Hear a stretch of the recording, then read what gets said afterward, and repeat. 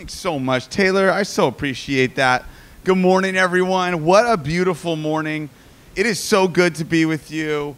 So how many of you read the blurb for this week? Anyone read the blurb? Okay. All 12 of you. Good. Very diligent. All of that, it's not happening. None of that is happening. It's all scrapped. Last minute, Todd was scheduled to preach. We talked on Friday, and he goes, we had a little huddle. He goes, James, what if, instead of me preaching, you do a full overview of Romans? It's Friday afternoon. I have some grading to do, want to do a little writing. And I go, I'm all in. I thought about it for like 30 unsanctified seconds. Like, yes, I'll do it. So he is actually up right now ministering at Hume Lake with Brooke and Denise to hundreds of folks up there at a retreat. And you're stuck with me. So you have a booklet you've been given. You will, all caps, not be using that this week. It's going to be something they're doing after this week. This week is a standalone overview of one of the most magisterial communications in all of early Jesus following. The letter, Paul's letter to the Christian communities, probably on the poor side of town in the Trastevere region of Rome.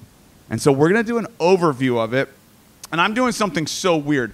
I actually get a little sick thrill of last-minute sermons. Like when it's not my fault that it's last minute, but it's last minute. I kind of feel like a liberation. Like there's no expectations. People can't expect anything from me. I worked on this thing for a couple days. And so I hope that's in your heart and mind today. And if you're new with us at the River Church, that's the kind of caliber you can get from us every single week. Now, normally we prep a little bit more than that, but to be fair, I've spent a lot of time thinking about Romans, talking about Romans to teach classes that involve Romans. So it's something that I just thought to myself, let's do it. Okay, I just spent 3 minutes introducing the fact that I'm doing this last minute. Barb's happy about that, so I'm happy about that. Anto, my man, you. Everyone say hi to Anto. All right. One of our beloved lifeguards, keeping us safe and whole on the beach. I also did something very strange. I put all of my notes in the Bible. I just wrote them in. I have a few Bibles. I own it. I'm loaded. I own a few Bibles. And I put them all in the Bible. So I'm going to try to see what happens holding the microphone and flipping through the Bible to preach. Okay, so overview of Romans, 16 chapters, longest Pauline letter. That should be easy in 28 minutes. I've entitled it A Symphony of Salvation, or Epic Pauline Playlist, or Messianic Mixtape. Okay, so here's the approach I'm gonna take on this. The ancient world was a boring place. That's something you should all know. Terribly boring. If you were there, the first thing you'd realize is I'm bored, and I'm probably in pain, and I probably smell bad, and my teeth are horrible. Those would be most of your experiences, all of your experiences. So when a letter is delivered to a small community of Jesus followers in the packed-in city of Rome, it's really exciting. Those first years were pretty. This is like Stranger Things Season 4 just dropped, and they're going to binge it all weekend long. They are really excited about this particular letter. We're a little bit more tantalized in our world. We have a few more distractions, like billions more distractions. And so I decided to kind of recapture some of the beauty of this. Not recapture it, but to layer on top some contemporary thoughts. I put a playlist together. Okay, so that's something I do. You all know. Sometimes I put music to stuff I read. Here's the game plan. This sermon is going to be a lot like my favorite ride at California Adventure. Ron, hit that first song, would you? Ron's the man, by the way. And y'all know what ride this is? So right now, you just buckled in. You strapped in. You're sitting back. You smell some orange groves or something? I don't know. All of a sudden, you begin to lift off. And now, here you are, full IMAX 3D. You're flying through the air. Ladies and gentlemen, what ride is this? Soaring over California, the greatest ride of all time. Okay, so this is what the sermon's going to be like. You can keep this playing for a second, Ron. If you don't like one section of Romans, you should pray and repent about that. But don't worry, we'll be moving to the next section so quickly, and you'll be diving in, looking at a passage, and then immediately soaring to the next section. introduce the broader theme of it. We'll dive in, look at a few exemplary passages that sort of illustrate that larger theme. I'll probably give a reflection or two, maybe an application, and then boom, we're off to the next adventure in Romans until we make a soft and beautiful landing in chapter 16. So let's see. I haven't timed this message, but I will keep it in a half an hour. I promise. All right. Thanks, Ron, so much for that one. Okay, so Paul writes this letter. Simple introduction. There's a reason for it. Won't get into all that, but I will say this. This early community is having some division issues. They're not really functioning as a healthy whole family. There are some divisions, and those divisions they seem to run along ethnic lines. So there's some folks that are Jewish Christians in the group, and there's some sort of Gentile Christians in the group, and they're in Rome, and there's some issues.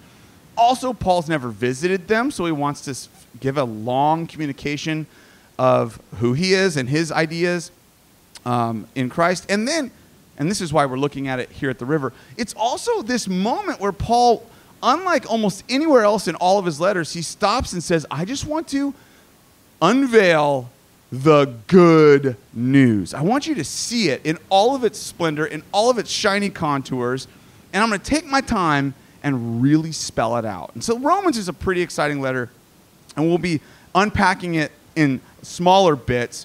But I want to start off this Symphony of Salvation in 6 movements. So movement 1, you can hit that first song. This is a song by James Horner called Ludlows, and it's from the Legends of the Fall soundtrack, one of my favorite songs. And each song will kind of shape and have a feel for that section, or at least my interpretation, okay? So let's read. This is, or just listen too. You can just listen. That's how the early audience first heard it, so that's legal as well. This is Romans. I'm just going to read a couple pieces of chapter 1, Paul's introduction. Here we go. Paul, a servant, a slave of Christ Jesus, called to be an apostle and set apart for the euangelion, the good news, the gospel, the greatest story ever told of God. The gospel he promised beforehand through his prophets in the Holy Scriptures regarding his son. His son, who in his earthly life was a descendant of David, and through the Spirit of holiness was appointed the Son of God in power. By his resurrection from the dead, Jesus Christ our Lord, through him we receive grace and apostleship to call all the Gentiles to obedience that comes from faith, trusting in his name. And also, you are among those Gentiles who are called to belong to Christ. To all those in Rome who are, and this is a great line, agapetois, the beloved of God. Is it playing, Ron, or is it not playing? It's too quiet. Oh, there. Oh, perfect. Thanks, Ron, my man. Loved by God and called to be his set apart, holy people. Grace to you and peace from our God and Father and from the Lord Jesus Christ. And he goes on, you can keep it playing, he goes on discussing his plans to visit Rome, why he hasn't been there and how he hopes to go there. And then this great gold nugget in the middle of chapter 1, verse 16. I am not ashamed of the euangelion. I'm not ashamed of the gospel, because it is the power of God that brings salvation to everyone who trusts. First to the Jew and then to the Gentile. He's addressing that ethnic division right up front. For in the good news, in the gospel, the righteousness, the justice of God is revealed, a righteousness that is by faith from first to last, just as it is written, the righteous will live by faith. Thanks, Ron. So he begins this letter with an introduction, alerting folks what you're about to hear is the greatest story. And Paul is communicating it in a very attractive and meaningful and powerful way to the ancient audience. Us later readers of ancient Mediterranean literature, which the New Testament is, we may miss a few pieces. The affective part of it, the emotional part of it might be missed on us, but the amazing content And theology and truth is everywhere present. So that's the first movement, the general introduction. The second movement, he immediately jumps to that which, by the way, the larger story of the Bible immediately jumps to. If you've ever looked at your Bible and you hold up the creation portion of the Bible, the part that tells us like God's intention in creation and God's hand in creation and all those great things, it's like 2 pages. Like 2 pages.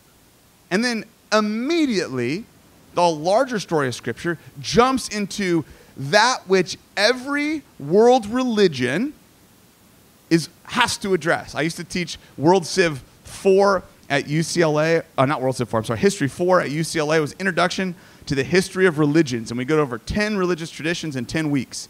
And one commonality in every, I don't care if you're talking about Baha'i, I don't care if you're talking about Taoism, I don't care if you're talking about Buddhism or Islam or Christianity or various forms of Rabbinic Judaism or whatever religion, every worldview and religion has to address that there is something wrong or something missing.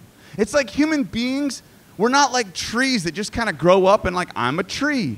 Here I am. A tree doesn't wake up and go, what's wrong with my world today? Why do I feel as if there's an ought, something that must be fixed? Trees don't do that. We do that. We all do it. It's not just a Christian thing. It's a human thing. And here Paul jumps straight into it and says, if you want to hear the sort of Jesus following big story, it's going to start with a great God and a great creation and this beautiful intro, but it's going to get dark quickly. Something that we all kind of know. We don't have to do a lot of study to realize this world has some deep pain in our own lives and in the world. So this next song, as we move into a chapter, rest of 1 through 3, it's this really powerful symphony. It's a symphony of sorrowful songs by Henry Górecki, which he was writing, a Polish composer writing in the shadow of Auschwitz. He wasn't there, but post World War II Poland. And a lot of his music, and this being probably his most popular piece, is a reflection. It's a collection of actually 3 songs. The first song is a 15th century lament of Mary over Jesus dying. The second one is inspired by some writings etched into the wall of a Gestapo prison by a prisoner, a child yearning for its mother. And the last one is a folk song. I'm sorry, it's emotional. It's a beautiful symphony, though, and it really does explore the deep sense we all kind of know that there's a problem. And so in this next chunk of Romans, Paul is going to go straight to that and say, here is the root. Here's where the leak is coming from. This is where the rot is finding its home and spreading. We're not just going to spray Lysol on it or put some potpourri. We're going to go straight to the gushing wound and say, here it is. And so it begins. So you can hit play, Ron. Thank you so much.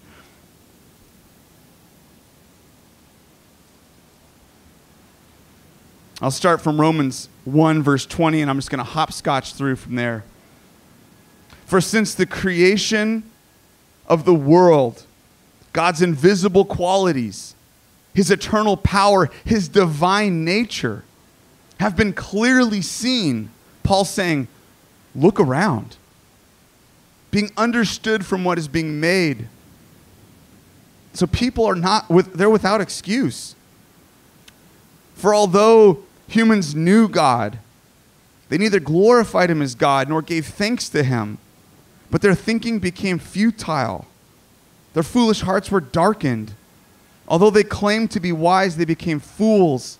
They exchanged the glory of the immortal God for images made to look like mortal human beings, birds, animals, reptiles. So it's this movement from recognizing God from both his creation and that sort of innate sense that humans have of the ultimate, of God, and the deformation, the mutation of that into worshiping small things, idols, and sometimes literal idols, sometimes little things that we make God, sometimes ourselves. And from this, God God gives them over.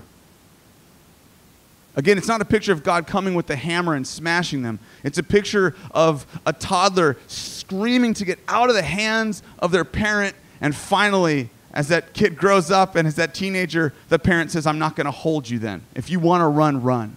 And God gives them over, it says. He gives them over to their sinful desires. They exchanged the truth of God for a lie. They worshiped and served created things rather than the Creator, who's forever praised. Amen. And then Paul reviews in the next several verses a whole list of vices, sins, corruptions, rebellions that were probably more characteristic of non-Jewish community in Rome. Sort of some pet sins that their culture embraced and that they indulged in. But then he quickly turns to the more sort of, you might think of the Bible, the Torah-believing part of the community that could look down their noses at these dirty Gentiles doing their weird, dirty things and say, oh, how sinful are these people? I'm so glad I'm not like them. And he turns in chapter 2 and he says, you therefore, you have no excuse who pass judgment on someone else. For at what point you judge another, you're condemning yourself. Because you who pass judgment, you human judges, you do the same things. Now we know that God's judgment against those who do such things is based in truth. God is judge, not you. So when you, a mere human being, pass judgment on them, yet you do the same things, you think you're going to escape God's judgment? And he lists a series of characteristically Jewish sins and Paul is a Jew. He's writing an in-house letter here to other brothers and sisters who are of the descent of Abraham. And he says, we all have similar problems. And then chapter 3, still dealing with this original problem, he says, what shall we conclude then in verse 9 of chapter 3? Do we have any advantage? Not at all. We have already made the charge that Jews and Gentiles alike are all under the power of sin. There's no one righteous, not even one. No one understands. No one who truly seeks God. All have turned away. They've together become worthless. There's no one who does good. No, not even one. And finally in this movement, verse 23, a very famous passage, all have sinned and fallen short of the glory of God. Verse 27, where is boasting? Who can boast, in other words? Who can say, I'm a good little boy, I'm a good little girl, not like those sinful jerks? Who can boast, he says? No one. It's excluded. It's excluded. Thanks, Ron, for playing that.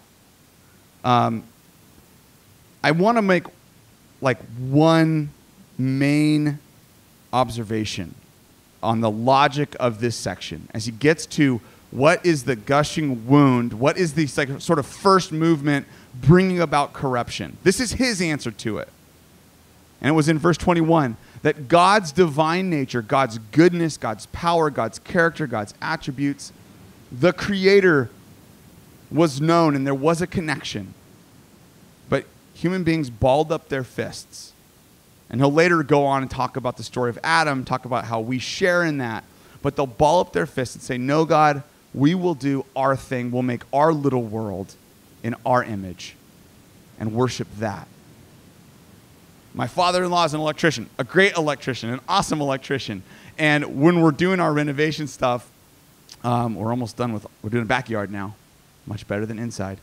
And we're doing some electrical thing, and you take all this time installing this really cool fixture, and it's beautiful, and you do the drywall, and it's just gorgeous. Oh, my word, it's wonderful. And you go to turn on, it doesn't work. It doesn't work. And you're like, what? This is terrible. And you do full Clark Griswold at the end of Christmas Vacation. Like, why won't you work? And then finally call my father-in-law. Hey, Dad, we're having trouble with this. Can I FaceTime you? Yeah. And he looks at it and goes, hey, is it plugged in? It's like always his first question with any problem. Is it plugged in? And you're like, of course it's plugged in. You think I would call you if it wasn't plugged in? It's not plugged in, right? Like the original problem, the source of all of it, according to this story and according to the scriptures, is a unplugging of that which was meant to originally be connected. It's a severance. Interesting show, by the way. a severance of God and humans, which results in that relationship broken, and then human-to-human relationship broken, and even human-to-planet relationship broken. Read chapter 8 of this particular letter, and Paul actually says that creation itself cries out and says, please bring about renewed creation, reconciliation. So this unplugging is the first problem. It's what actually leads to all of the other problems. And so, movement 3, I'm calling it a theological, Christological, soteriological gumbo. Okay, and from chapters 4 through 7, and it's a bit of an arbitrary division, by the way. Our chapters and verses, they were not in the original letter. They're actually an early modern innovation. So when you see those aren't like inspired by the Holy Spirit. Some thinkers in the early modern era made choices. Some good ones, some not so good ones maybe. But chapters 4 through 7, as we count them, it really is like a gumbo.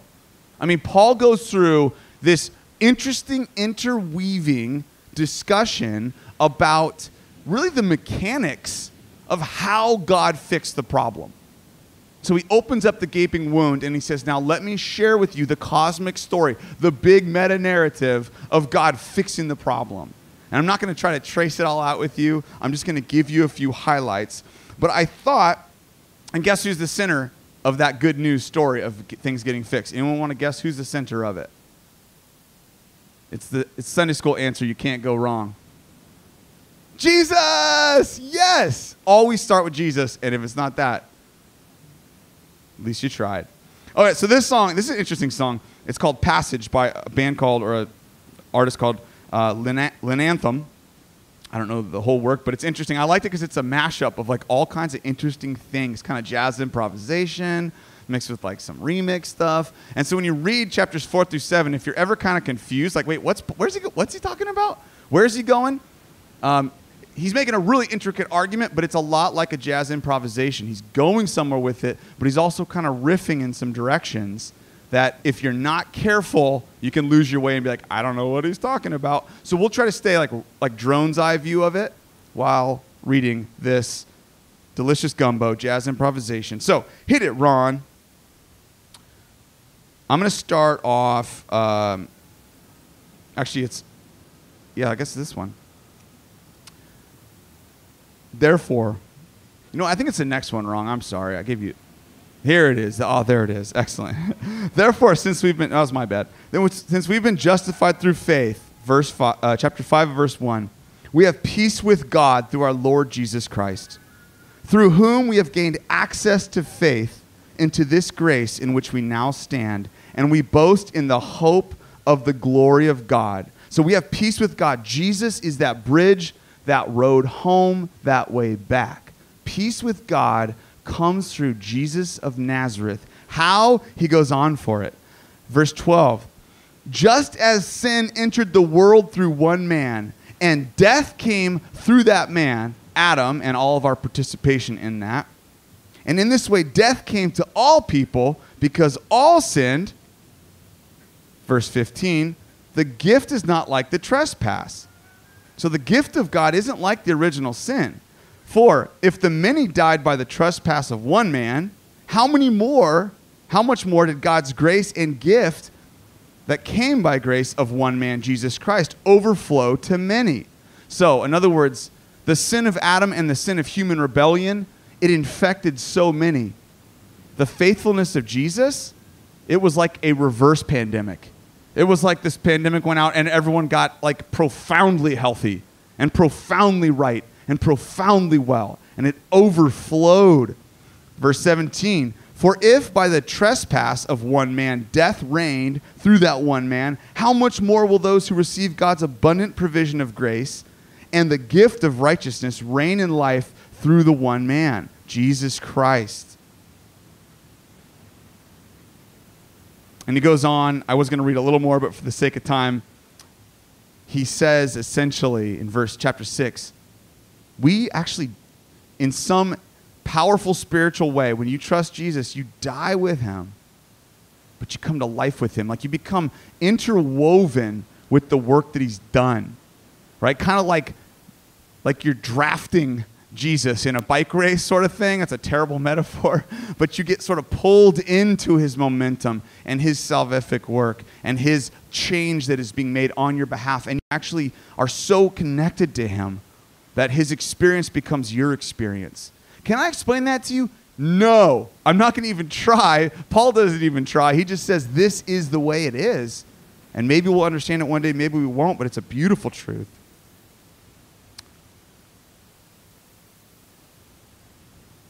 And he says, verse 8 of chapter 6, if we died with Christ, we believe we will also live with him. Okay, so he then moves through 7. It says some really interesting things there as well. Kind of looking back, I believe, on his own personal struggle, his own old struggle with, like, how can I earn God's favor? He kind of reflects back, like a journal entry almost. Like, I want to please God. I want to be connected with him. I want everything to be as it should be, but alas, it's not. I can't do it. Who will save me? It's like this realization, this existential human realization. I can't crawl out of my own muddy, slimy pit. I can't crawl out of the nightmare of darkness that is the depression of my sin.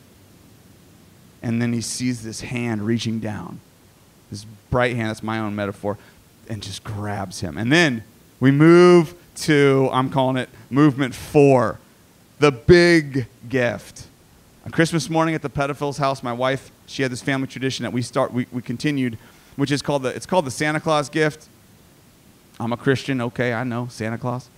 And it's the big gift the kids get to see first. So it's unwrapped, and when they first wake up, they got to wait in their rooms till I play a certain song, and they come out and see their gift. And it's like big eyes. It's always the biggest one. It's shock and awe. Shock and awe. And this is kind of like chapter 8. Paul's like, all right, y'all. You ready? Who's going to save us? How's it going to work? Jesus is going to save us. So what does that mean for you? What does that mean for me? What does that mean for humanity? And then he says, all right, you can come out now. All right, so this song I'm putting on, one of my favorite songs. I play it, I think, every time I preach. It's called Honor by Hans Zimmer, Jeff Zanelli, and Blake Neely. And I'm going to read a few passages out of Romans 8. If you have to get one long tattoo, get it of Romans 8. Just the whole thing, okay? He says this, therefore, there is now no condemnation for those who are in Christ Jesus. Therefore, there is now no condemnation. No condemnation. None. No condemnation. It's over. It's gone. It's removed. It's torn out. It's lit on fire. It's obliterated. It's eviscerated. It's buried so deeply and burning up in lava. There is no condemnation. Some of you need to hear that this morning. There is no condemnation. None. The shame, the lies, the feeling that you have of God's just not happy with me. He's looking at me askance. He's just kind of a disappointed dad. That is not coming from truth, and that is definitely not coming from these scriptures. There is no condemnation for those who are in Christ Jesus, because through Christ Jesus, the law of the Spirit has set you free from the law of sin and death. For what the law was powerless to do, because it was weakened by our own flesh, our own sin, our own weak, frail bodies and lives, God did by sending his own Son in the likeness of sinful flesh to be a sin offering. And he goes down in verse 9, showing some more elements of this amazing gift. You're not in the realm of flesh. You're in the realm of the Spirit now. If indeed the Spirit of God lives in you. Anyone who doesn't have the Spirit of God, they don't belong to Christ. In other words, if you belong to Christ, you have the Spirit of God living in you. And if the Spirit of him who raised Jesus from the dead is living in you, he who raised Christ from the dead will give life to your mortal bodies because of his Spirit who lives in you. Verse 14. Actually, I'll skip to my favorite verse in this whole chapter.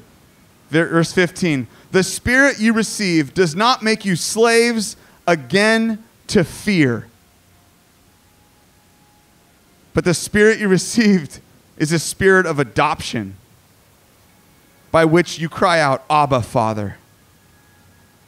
The Spirit testifies with our spirit. We are now God's children. And if we're children, then we are heirs.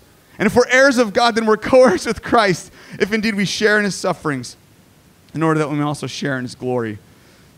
Thanks, Ron. You can pause that. Thank you so much. So, this is a particularly powerful passage for me for two reasons. One, it reframes my picture of God. And I was just talking to Bill, and Bill was ministering to our staff a little bit during staff meeting this week. Just on something I think a lot of us struggle with, especially maybe if you've grown up in the church or you've just been in and around Christian things, or you're just human. Sometimes you think about God, and the picture you have is a God he loves you, but he doesn't really like you. Like, he saved you, but he's, a little bit regrets it. He's a little bit like, I don't know. He's a little bit disappointed with you. He's a little bit disappointed with you. And what I'm hearing in this beautiful mural, this portrait that Paul paints, is that we need to change that. We have to reframe the way we look and think about God. What comes up in your brain when I say the word God or Dios or Theos, if you're speaking Greek or whatever your heart language is, what comes up when I say that word is so profoundly important. And if it is not characterized by a picture of a God that says, you, my child, come to the table, lift your chin, let me caress your face and say, you are my child and you have all the rights of a child, including inheritance. One of the coolest moments when we adopted Zion was sitting in that room and hearing that judge say those weird legalese California law rules and really insisting, now Zion Francis Pedophiles is fully your son and has every right and obligation of a child and you as parents to him, including inheritance. And I think about that sometimes. Sometimes I'll look at my little guy and I'll go, what would have happened? What would have happened if he went to a different place? What would have happened if someone hadn't made the call that needed to be made? What would have happened? And what's so beautiful is I don't have to think that. He's my boy. You want to take him from my hands? I've been training jiu-jitsu for at least 2 years. I will do whatever I can to ensure over my dead body you're getting this child out of my hands. I love him. I love him with all my heart, and he is a full son of mine, including inheritance. It's so beautiful, and I just think if we're going to pause anywhere in this message, and the rest of it's going to be real short, it's right here I want to pause. Because if this is something you can capture in Romans, that all that work Jesus did on the cross in the resurrection was to get you to the place where God can put his hand on your face and say, my beautiful child, I love you. Please get that. Please know that. Whatever ghosts and haunts from your own experiences are infecting the vision of God, I want to tell you, go to the Lord this week. Go to community this week and just be like, I need to work this out. Go to therapy. Go and pursue it, because I want to align with this picture of our God, inheritance. And then it ends with saying nothing can separate you from the love of God. Nothing. He lists a bunch of stuff. He's like, not height or depth or present or future. Nothing can separate you from that love. Just try it. It's impossible. And then, next song, he goes through 9 through 11 is this like interesting salvation historical journey I'm not going to get into, but it's him kind of walking through the history of Israel and its relationship with non-Israel and how in the cross the two have become one. And so it's a really cool passage I encourage you to look at. Then he gets to 12, and from 12 to 15, I'm calling it, this is a whole new world. This is from the Royal Philharmonic Orchestra playing A Whole New World. So you can hit that. And he says, therefore I urge you, brothers and sisters, in view of God's mercy, offer your bodies as living sacrifice, holy and pleasing to God. This is your true and proper worship. Don't conform anymore to the pattern of the world, but be transformed by the renewing of your mind. Then you'll be able to test and approve what God's will is, his good and pleasing and perfect will. In other words, what Jesus has done for you and bringing that relationship with you and God into that oneness has like a whole new world opened up to you now. For the rest of your breathing, living, walking, sleeping, eating, talking, laughing, crying days. There is a whole new way to be human that's exciting, and it's a never-ending journey with the Holy Spirit always by your side, inside, guiding, helping, encouraging. And let me just give you a taste of what this whole new world looks like, just a little tidbits. He says things like this to the community. Here's what the whole new world looks like. Love must be sincere. Hate what's evil, cling to what's good. Be devoted to one another in love. Honor one another more than yourself. Don't be lacking in zeal, but with spiritual fervor, serve the Lord. Be joyful in hope, patient in affliction, faithful in prayer. Share with God's people who are in need. Practice hospitality. If someone persecutes you in this whole new world with your knowledge that you are a child of God and you have nothing to prove and nothing to earn and nothing to show anyone, if someone persecutes you, bless them. Bless them. Don't curse them. Rejoice with those who rejoice. Mourn with those who mourn. Live in harmony with one another. Don't be proud. Don't be arrogant, but be willing to associate with people of low position. Don't be conceited. Don't repay evil with evil. It goes on. Verse 13:8, let no debt remain outstanding except for the debt of love to one another. Whoever loves others has fulfilled the law. And then 14 and 15, he basically says this, in this whole new world, there's no more games of I'm the holy heavyweight and you're the new Christian lightweight. I get preferred parking and you can wait for the tram. Like, this is gone, he says. In the community of faith, the weak and strong are on this mission to build one another up. They're actually outdoing one another. They're competing for one thing, to show honor to the other. The church community becomes, I love this line, a relational jacuzzi, a relational day spa, where when you show up to that place and you gather together, you leave feeling so seen and loved and encouraged and built up. You don't feel like, finally I could take my mask off when I get home and I could change out of my church clothes metaphorically and I could be myself. But you feel like I've been seen with eyes of grace and truth and love. My butt's been kicked a little in love, like a good personal trainer sometimes does. My wounds have been healed up. I got a big old bear hug and I am living out what God has intended. And then chapter 16, it's not the final credits. Ron, hit the final song. This chapter 16 is this rad list. It's a bunch of people. Paul says, all right, everyone, letter's over, but I commend to you our sister Phoebe, the deacon of the church in Chrenchnia. Receive her as you receive the Lord. Greet Priscilla and Aquila, my co-workers.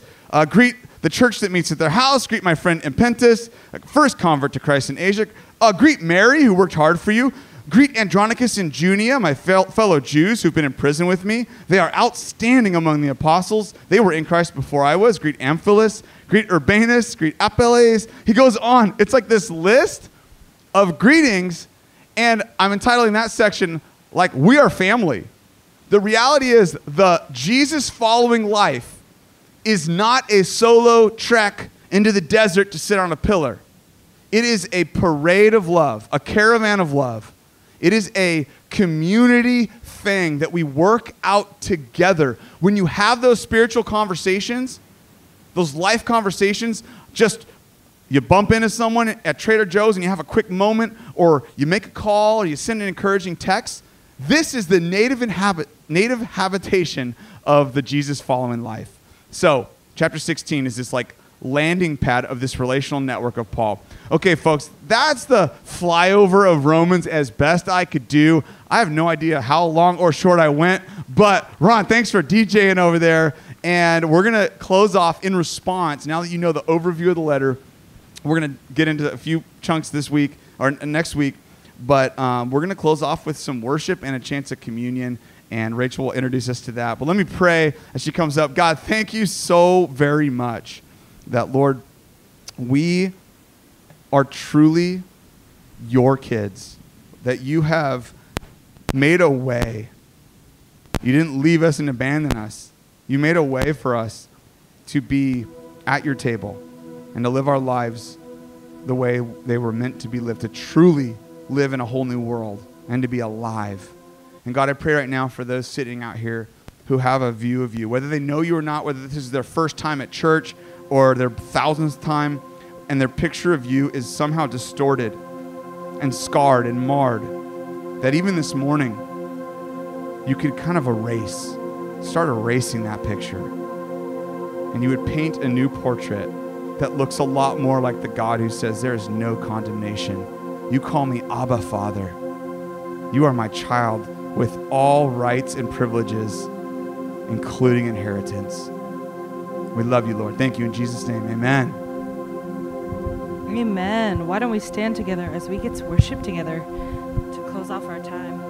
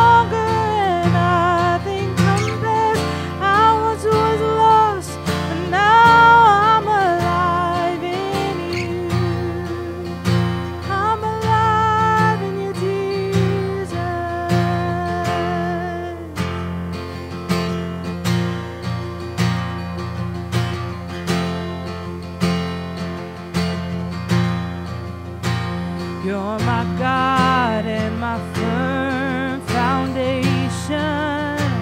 It is you whom I trust at all times. I give glory and praise, adoration to my Savior who's seated on high. And by grace I'm free. You've rescued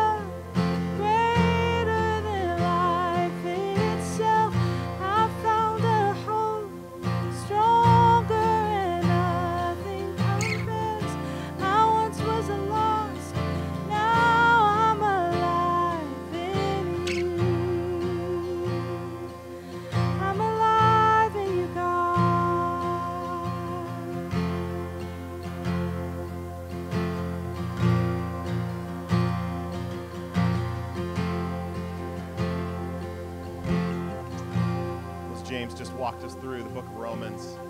He walked us through the redemptive story of God that we're invited into through trusting him.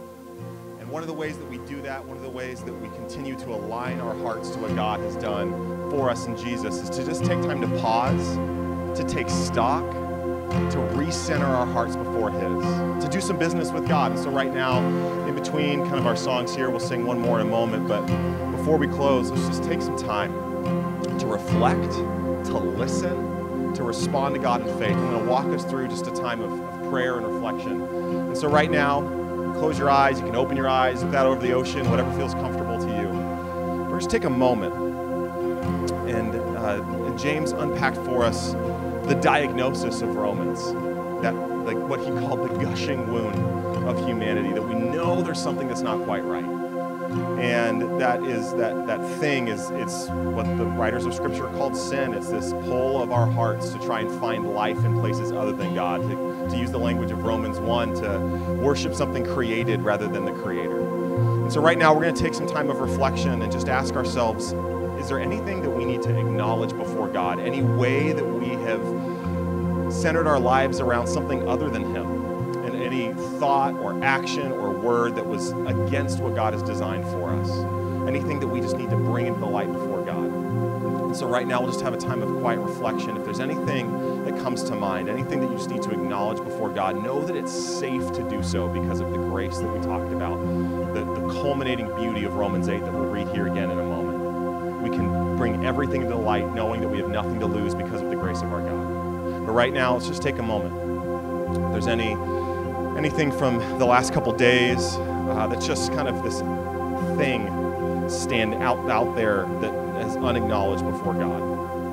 Any word that you ought not have said, thing you ought not have thought, action you ought not have done, anything at all. Just take a moment to acknowledge it before God, to confess, to use the language of Scripture.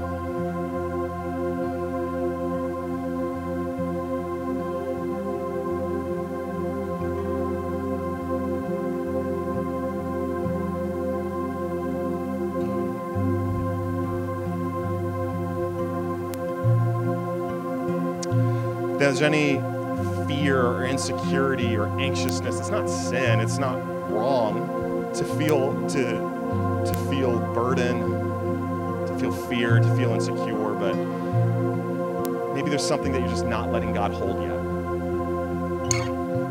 Just take a moment to let God hold that with you, to acknowledge it before Him, to name a fear, name of insecurity, name a point of anxiousness. And an act of trust of Him, knowing that His shoulders are broad enough and His heart is big enough to take our unfiltered self at our worst. So if there's anything that you need to just name before God that's just holding you back from full trust in Him, it's a distraction in your mind or something that you're just not yet letting Him hold. Let's name that as well.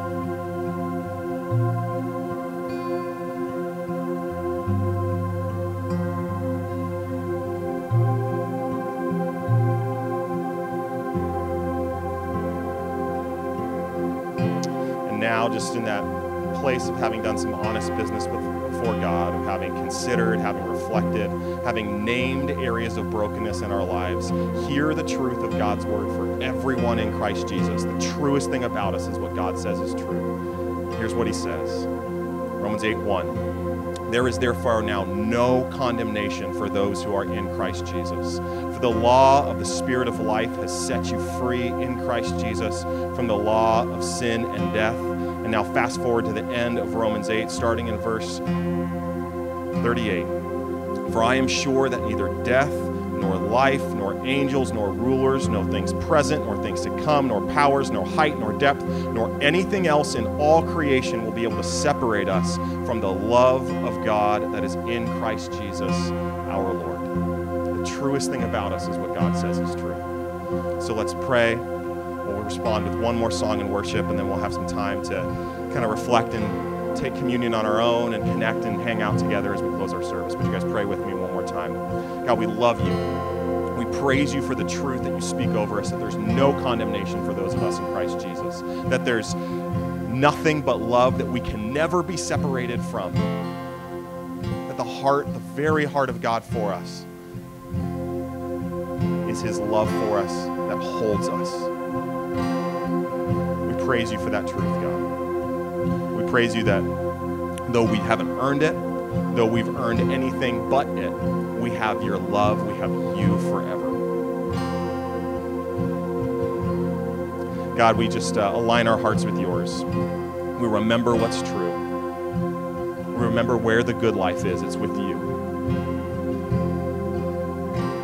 And Lord, we worship you in response.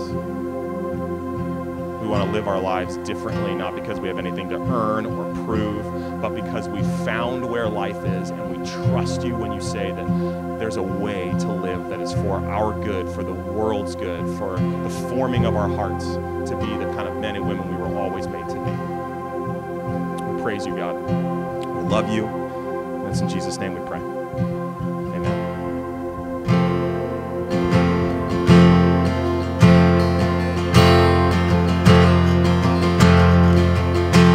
Who the sun sets free, who the sun sets free, oh, is free indeed. I'm a child of God, yes I am. Who am I? Who am I that the highest would welcome me? I was lost, but he brought me in. Oh, his love for, oh, his love for me. Who the sun sets free, oh, is free indeed. I'm a child of God, yes I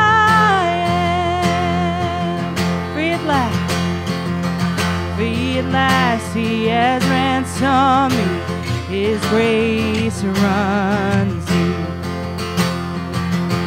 While I was a slave to sin, Jesus died for me.